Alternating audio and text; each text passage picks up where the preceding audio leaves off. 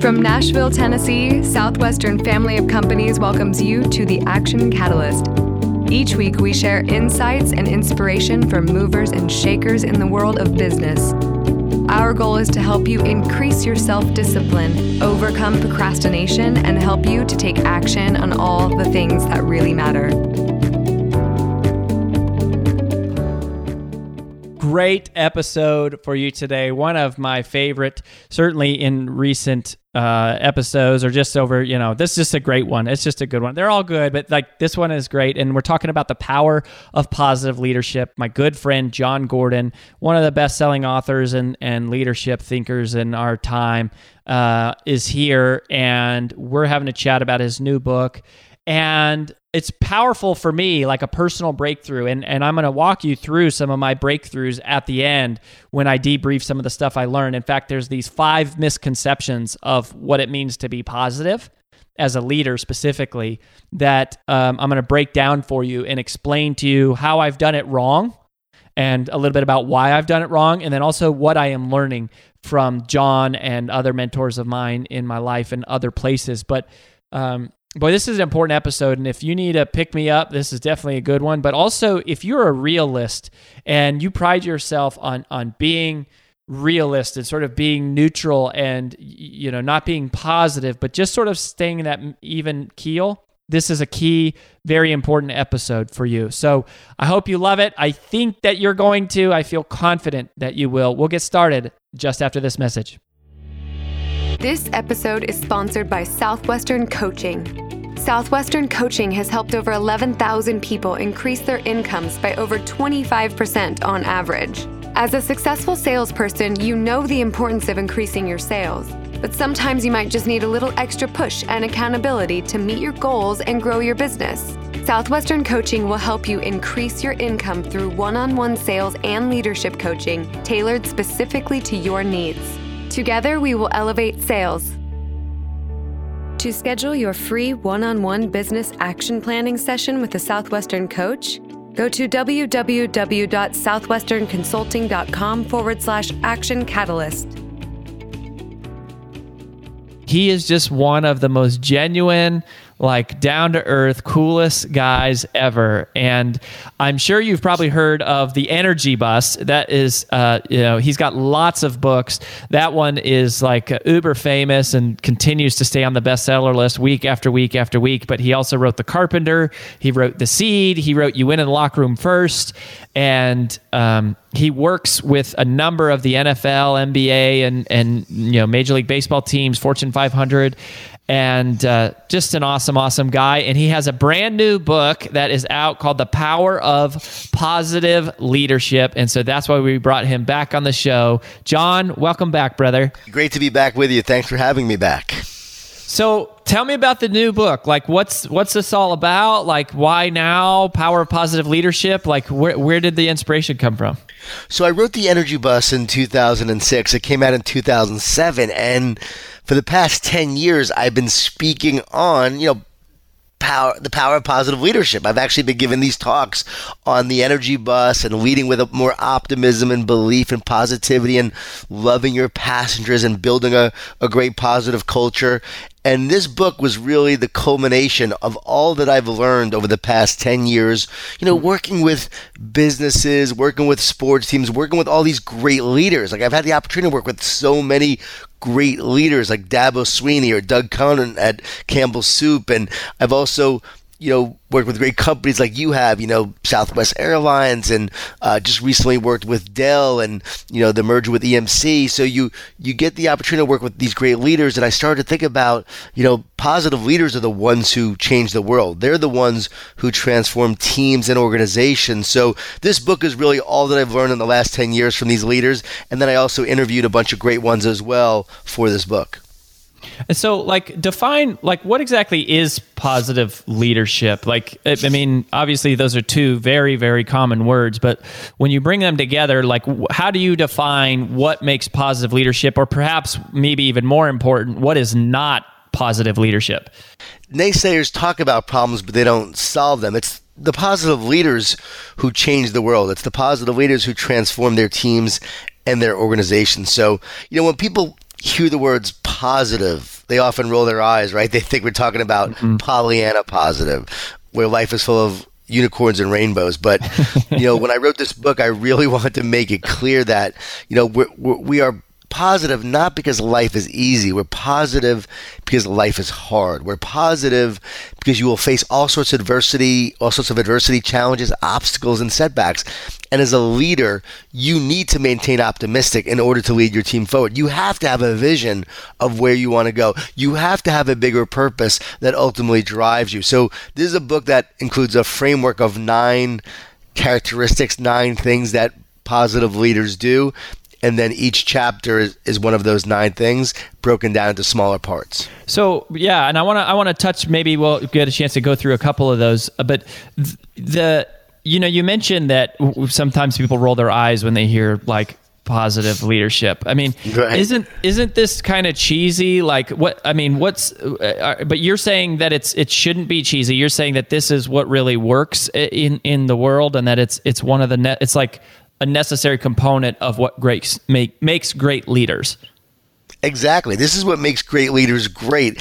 My favorite feedback from this book so far is that almost everyone who's read it said, I thought it was going to be one thing, but it turned out to be another. And what it turned out to be was very real, very grounded, a lot of great examples of leaders and how they've led, how they've changed the world, how they've won national championships. Dabo Swinney, for instance, worked with Clemson for the past 5 years.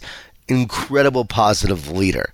Alan Mulally turned around Ford in 2006. They were losing $14 billion. Had them profitable in a few years. One of the greatest leadership feats in history. People talk about how he did it. It was unbelievable. I interviewed him for this book. This book would not have been great without Alan's information because he defines his leadership as positive leadership. He's like, you got to love him up, John. You got to love him up, but you got to have him. You got to hold him accountable to the process. A lot of love and a lot of accountability. He centralized Ford. Ford was very regionalized. He centralized them to become one team, one Ford, with one goal and one plan. He said everyone had to know the plan, embrace the plan, and relentlessly work towards the plan. And that's another key.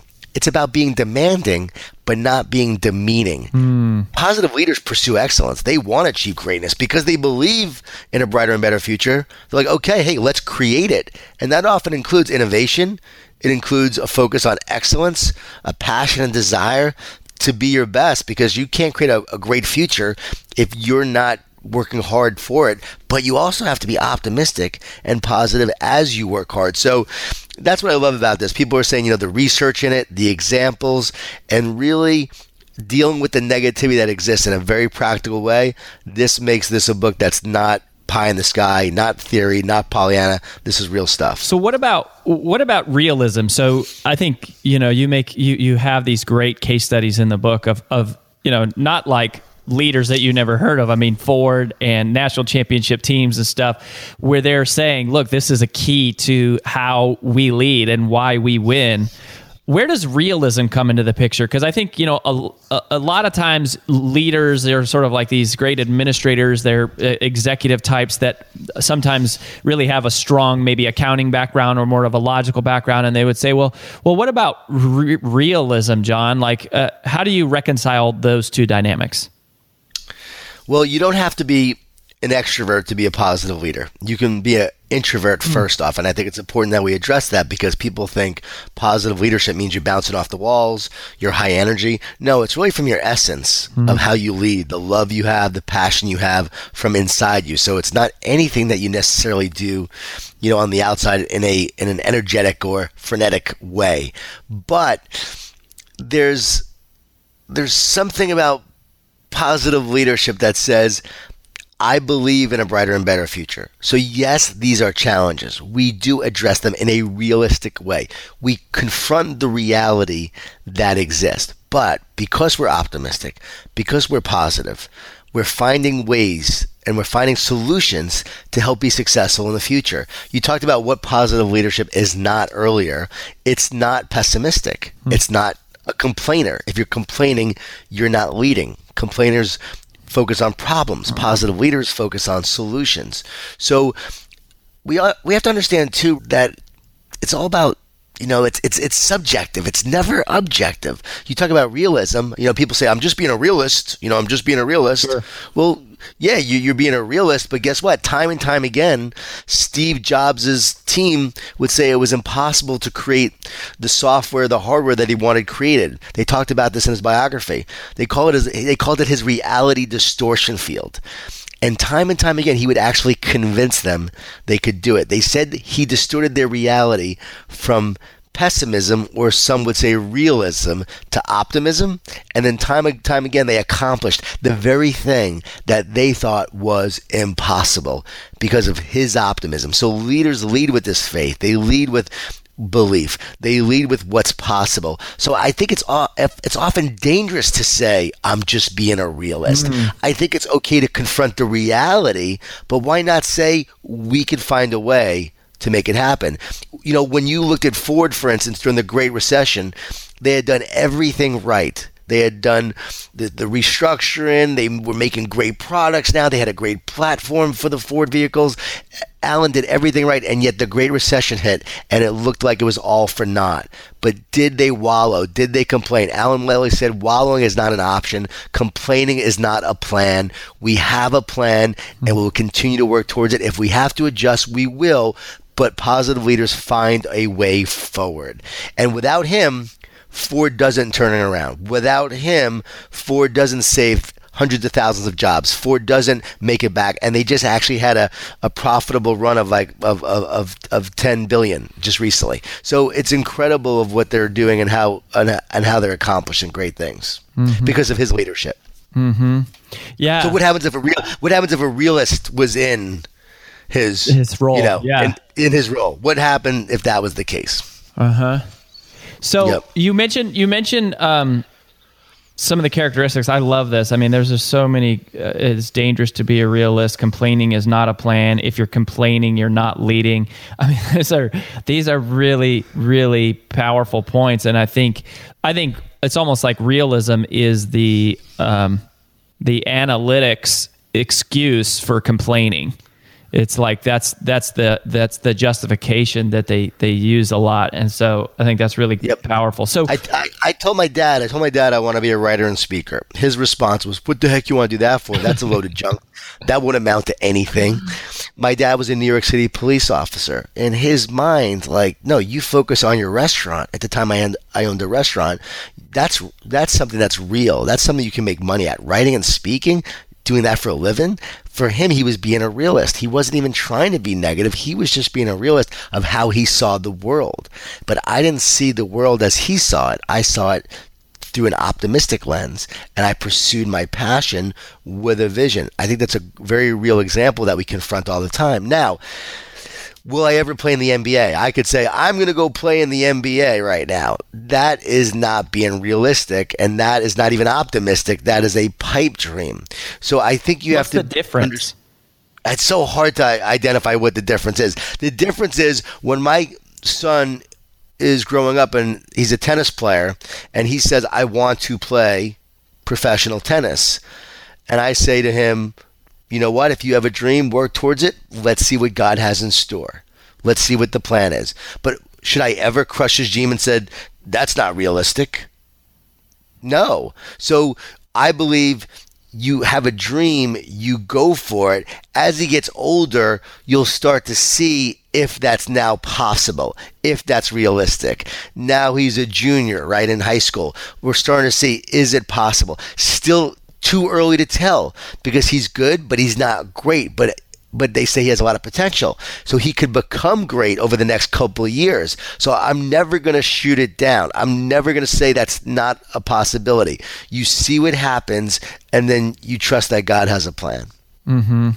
Yeah. That's how I view it anyway. Yeah, and I was just thinking through that with you. It's kind of like, optimism isn't guaranteeing that the dream is going to come true. Optimism is saying, how can we move in that direction versus saying it's impossible or, that's not likely. It's like you're moving forward and you're being enthusiastic and you're being, positive. You're being encouraging that, hey, let's focus on what we can do and not what we can't do. Is that kind of what you're saying? Very much so. I just love the way you put that. So being positive doesn't guarantee you'll succeed, but being negative will guarantee you won't. So we're not saying, hey, you just be positive and anything can happen. No, I like what Max Lucado said. He said, you can't be everything or anything you want to be, because you really can't. But you could be everything that ultimately God created you to be. Mm-hmm.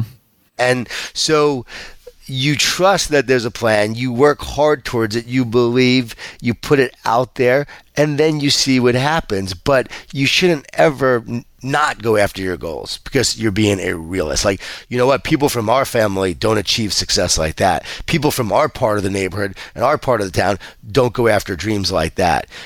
People in our family don't go to college. Over and over again, you'll hear things like that from people. And that's why I say it's dangerous to tell people what they can't do. The world needs more encouragers, believers, inspirers, to inspire people, to encourage them to what they can do. But then someone say, it's dangerous to tell someone to go out to California and pursue their dream of acting. They could fail and come back and be miserable. Only if they allow that failure to define them. Right. And so if it's an experience that you get pursuing something and you don't succeed, then you don't succeed. My brother was an actor right out of college. He pursued acting. He worked in New York City. He bartended for years while he pursued acting. He never made it and was never a huge success with acting. He never really also committed to being great. That's part of the journey. But he then got into sales, became very successful in sales. Then he actually went to consulting, and now he's the chief marketing officer of a company. It's unbelievable how his path has moved forward, but I would have never told him don't pursue acting, because the odds of being a successful actor, is minuscule. Mm-hmm. Yeah, it's kind of like, it's almost like God leads you down a hallway and you're heading towards a door at the end of the hallway, and that's what you think you're supposed to do. But right before you get there, God opens another door on the side that you wouldn't have been able to see if you were standing still and you never started walking down the hallway. So like the door you were going after didn't end up being the door you walked through, but there was a better door that you just couldn't see until you moved further down the hallway. Exactly. And when Dabo Swinney, for instance, was fired as a coach, Alabama, the whole coaching staff was fired. He went into real estate, for a couple of years, and then went back to pursue coaching. Now, if he was a pessimist, he would say, you know what, that coaching thing, I don't want to lose my job again. I'm not going to go after it. He said, no, the best is yet to come. I'm going for it. So now he's a wide receivers coach and a recruiting coordinator at Clemson. Then he gets the job as the head coach because Tommy Bowden was let go. And so now he steps into this opportunity. He meets with the board of trustees, and the board of trustees says, we want to create a program, a football program that's like Florida, that's like Michigan. We want to be like them. And Dabo's in that meeting, and he says, sir, I respectfully disagree, but my vision is so much bigger than that. I want to create a program where they want to be like us. That's my vision. And so here he was now saying this. They probably thought this guy is crazy, right? This guy is full of, pipe dreams. He's got a lot of words, but let's see what happens. Yeah, sure, Dabo, thanks. We'll see you in a couple of years when you're, not coaching here anymore. But he believed. And then he walks into the room with a sign that said, I can't, with a T crossed out, and another sign that said believe. And he starts to instill that program with belief that they can be great, belief that they can be the best. Now, they had some couple good seasons, but they go 6-7 in 2010. Was almost fired, but wasn't. AD still believed in him. After that, 10 or more wins every year, with a run up to the national championship and winning the national championship this year.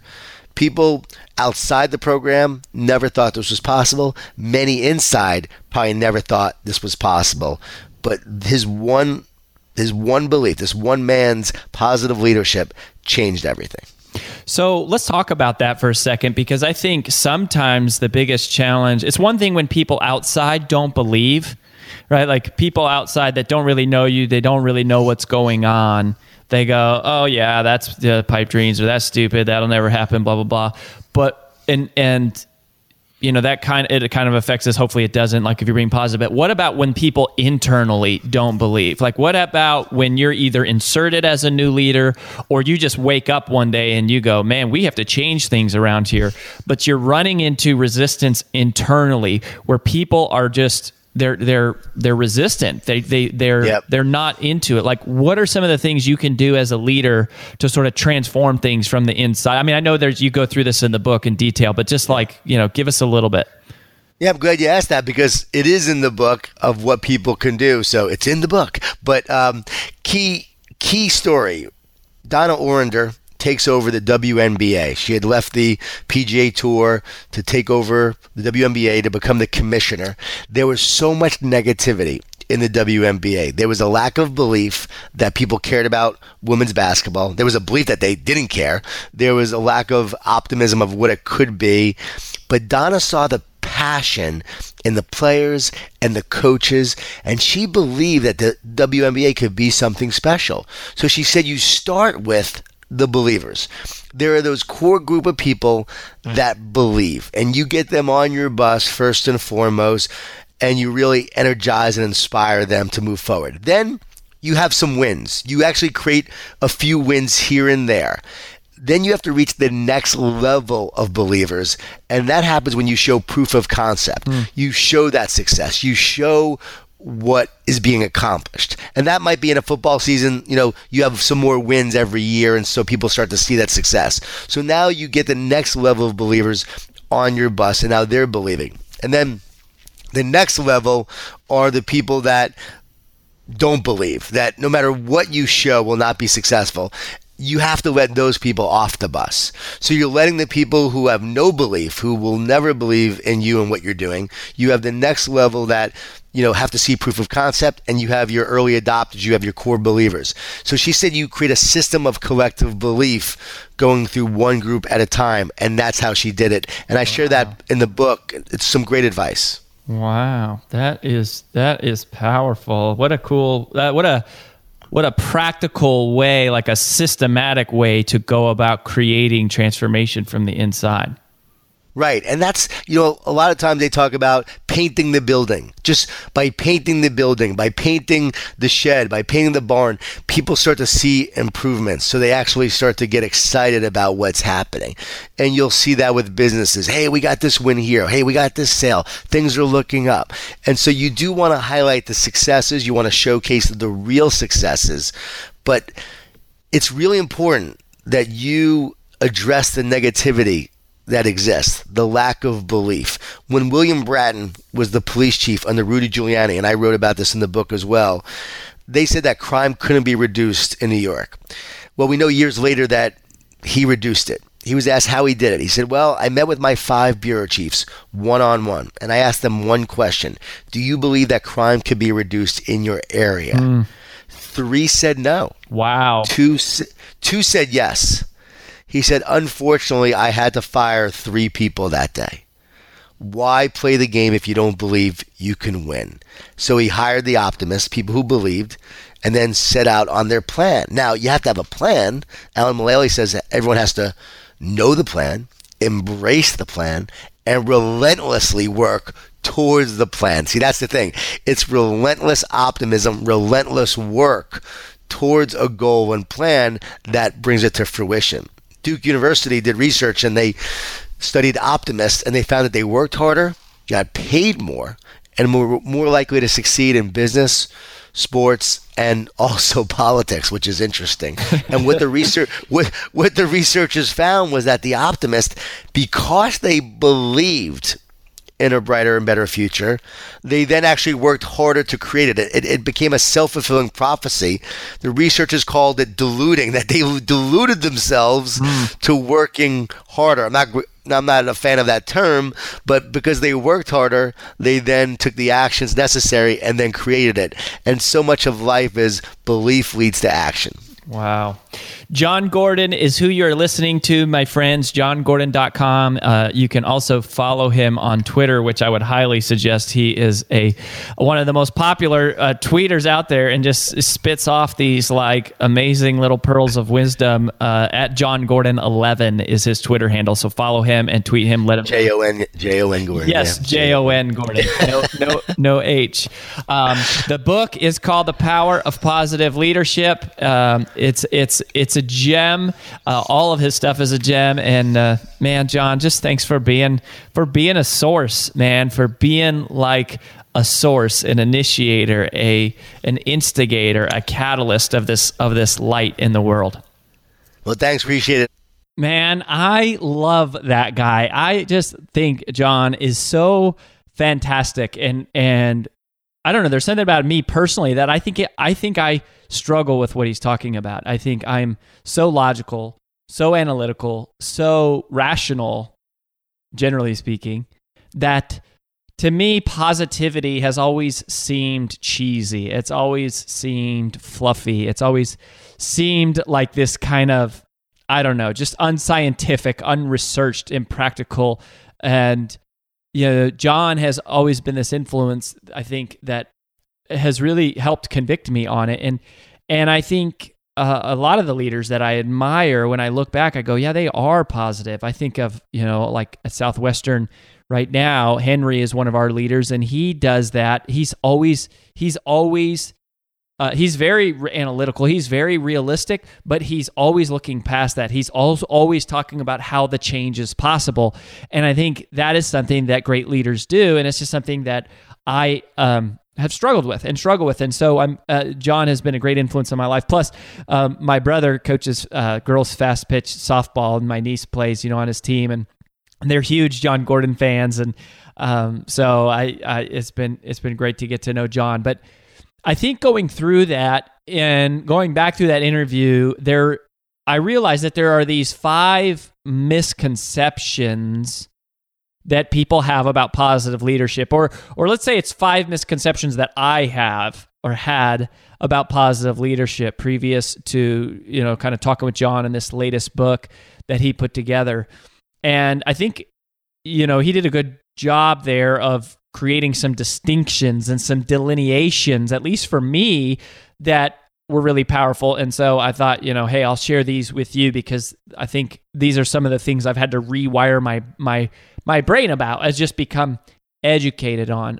So the first one is that we think often that positive leadership means like pie in the sky. It means like hunky-dory. It means like almost just this disregard for reality. And I loved what he was talking about, where he said, we confront the reality that exists, but we don't dwell on it. Right? So being optimistic doesn't mean that you're like delusional, even though Duke sort of used that term in the research. It doesn't mean that you have a disregard for like the laws of physics and the way that the world sort of works, but it means that you don't dwell on it. It means that you move past it. And when Jon said it's dangerous to be a realist, it's dangerous to be a realist. And because here's why: people don't need help being more realistic. Right? Like, nobody needs more help being realistic. Nobody has a problem doubting themselves enough. Like, we all have natural doubts. We all have natural limitations. Our default is to think, oh, that's not possible, or I'm not good enough, or that's not going to work out. So nobody needs help with that. And certainly when we're complaining and we're contributing to that negative self-talk or that negative environment, we're not leading. Like he said, if you're complaining, you're not leading. You cannot be complaining and leading at the same time. And so it's not that you don't acknowledge that there's problems there, but it's that you don't focus on the problem, you focus on the solution. And I think that is so powerful. So it's not unfounded pie in the sky. It's just optimistic. It's looking for a way instead of an excuse. That's the way that Southwestern or the late Spencer Hayes would say it, is that there's two types of people in the world. There's people who are looking for a way, and there's people who are looking for an excuse. And I think realism is seductive because realism is an excuse dressed up as intellectualism. Realism is an excuse dressed up as intellectualism. So we intellectualize our excuse by calling it realistic. And the fact of the matter is, we're freaking scared. Like we don't know if it's possible. We're not sure if it's possible. And so we're afraid to say, yeah, we can do that. Yeah, we're going to go after that. Yeah, we're going to tackle that. Yeah, we're going to change that, because that's risky and that's hard and that's vulnerable. That requires us to put ourselves out there. And so rather than doing that, we say, hey, let's be realistic. Let's focus on what is realistic, because realistic is safe. And I love what John said when he said, being positive doesn't guarantee that you'll succeed, but being negative guarantees that you won't. And I think, so it's not pie in the sky. It's not at all pie in the sky. It just means you're looking for the way, you're looking for the solution. The second misconception that I realized that I had about positive leadership, and he came right out and he said this, was that you don't have to be an extrovert to be an optimist. Like, extroversion and optimism are not really connected at all. They're not the same thing. I think that we actually confuse those things a lot. I think that we mix them up. I think we mess them up, that we say, oh, they're extroverts, so they're positive, and he's an introvert, so he's negative. Well, it's not really, because optimism is as much what happens inside, optimist or pessimist is what happens inside of your own brain. It's not even something that's necessarily revealed other than through your self-talk. And I mean, your behaviors, obviously it is, but you don't have to be bouncing off the walls. You don't have to be the life of the party. You don't have to be gregarious. You don't have to be, flamboyant and you don't have to be that person to be positive. Now, you might be that person and be positive, but you might be quietly optimistic, right? Like you might be sort of a little more subdued, but we often make that mistake. And I think that it's important to understand that, because maybe you're an introvert, and so you automatically, and I'm an introvert, but you may not realize sometimes that's hard for people to believe. That's one of the reasons why I enjoy kind of writing and even the podcast in some ways, is because I feel like I can just be myself without having to worry about. There's something about just being in a room by myself that I don't feel like I don't know, maybe I'm being judged or whatever. So I am an introvert, and I think I have misappropriately often equated introversion with pessimism, and they're not at all the same thing. And people who are pessimistic don't change the world. Naysayers don't change the world. Tweet that out. Remember, I said let John know that you're listening, and let me know, right? So John's handle is John Gordon 11, John Jon Gordon, and then the number 11, like 11. So John Gordon 11, and tweet that out and let him know, because those are powerful ideas. Those are big ones. So that brings me to the third misconception that people have about positive leadership. And I think this is the one that probably the powerful, CEOs, the strong executive types, the commanding leaders, the sort of authoritative, maybe charismatic personalities, this is probably the one that makes them resist the idea of positive leadership, is that they think that positive leadership means weak or soft. they equate positive with being weak. It's sort of the same mistake that we were making with introversion and pessimism is now saying like, oh, because it's positive, that means it's weak or it's soft. And I don't get the sense that there's anything about what John is saying there. And again, when I think about, like some of my personal mentors, like Henry at Southwestern, who is really the person that I'm most influenced by on a daily basis in terms of learning leadership from, because he's who I'm interacting with and he's leading me. There's nothing weak or soft about it, not at all. But I think that what John said is it is demanding. Positive leadership is demanding. It requires a lot. It pulls a lot. It pushes a lot. It calls you into being more than you are. It's demanding, but not demeaning. It's demanding, but not demeaning.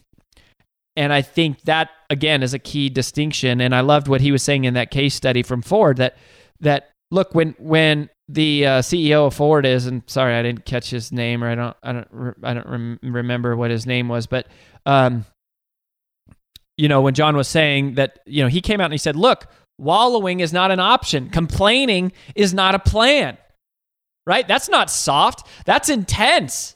That's direct, right? That's like slapping your people in the face. So you're loving them, but you're loving them. You're providing accountability with love. One of the things that I like to say, it's always helped me think about it, is you can always provide any level of accountability as long as you're willing to provide a higher level of love. You can provide any level of accountability as long as you're providing a higher level of love. And so but that's not weakness. That's not being soft, not whatsoever. And not allowing wallowing and not allowing complaining, right? That's strong. That's powerful. That's big. That's charismatic. That's forceful, but it's also positive. Whereas, demeaning is not. Pessimism is not. That's different. The other part that I was thinking about is, realistic goals. So coming back to this concept of realism, and particularly for a leader.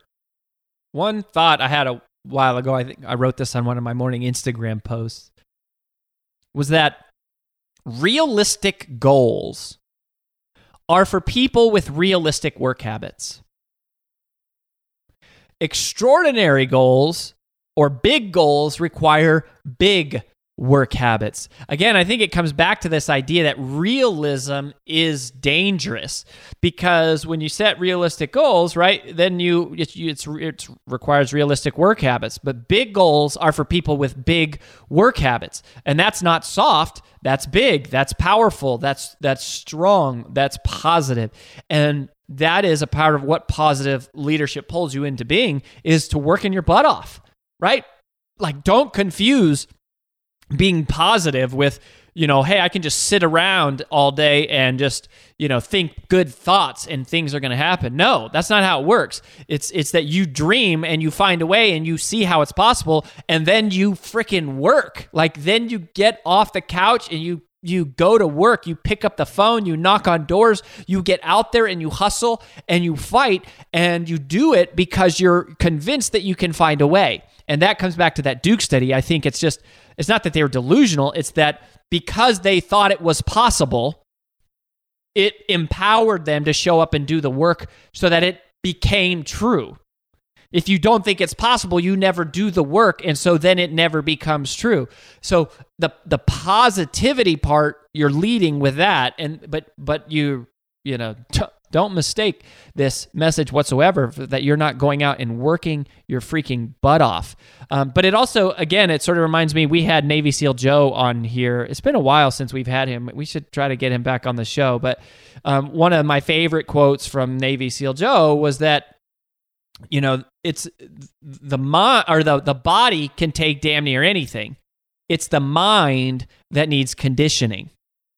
The body could take damn near anything. It's the mind that needs conditioning. It's our mind that is weak. It's our mind that needs to be trained. And positivity is a training regimen. Positivity is something that if it doesn't come natural to you, and if you're like me in that way, then you have to work at it. And it's something, it's a decision that you make that this is the way that I'm going to live. I'm going to be that person. I'm not going to allow myself to be pessimistic. I'm not going to allow myself to always see the negative, to always see the worst case, or to not be paralyzed by those things. Maybe it's not so bad to see them, but not to be paralyzed by them, not to dwell on them. That is conditioning your mind, which is not weak or soft whatsoever. And in the realm of leadership, it's a tremendous service to teach people how to work their butt off and to help them condition their mind and to be demanding, not demeaning. Number four is, I think that often when we think of positivity or, positive leadership, we often think that it's safe. We think that there's something like, oh yeah, well that's just kind of like safe and cushy. And in some ways, in one way, positive leadership sort of is safe because it's the better path. So it's better than the alternative. So in that way, it's safe because it works. It's the better choice. But being positive isn't safe, right? It's the opposite. Being positive is risky. It requires you to step out there and pursue something that is a stretch, to pursue something that is uncomfortable, that's outside of your comfort zone. I loved, there were, those two examples that John talked about here in this interview. The first one was, Dabo Swinney, and that whole interview about, hey, we want to build a program that's like Michigan or that's like, whoever, yada, yada. And he says, no offense, but I want to build a program where they're saying that they want to be like, right? There's nothing inspiring about copying somebody else. There's nothing inspiring about doing what's already been done. What's inspiring is let's create something better. Let's create something new. Let's set a new record. Let's break a belief barrier. Let's explode a limiting belief. That's inspiring. That's exciting, and that's not safe, right? That's risky. That requires cojones, as we would say. It requires you to get out there and go after it. And so just because it's positive doesn't mean that it's safe. There's not cushy. It's outside of safety. It's outside of comfort. And I think that's a big distinction. And then the last one, okay, so this is number 5. And I can definitely relate this one back and see this in my own personal life, is that often when we think of being positive, or when we tell someone be positive, we believe that it means everything is going to work out. Right? Like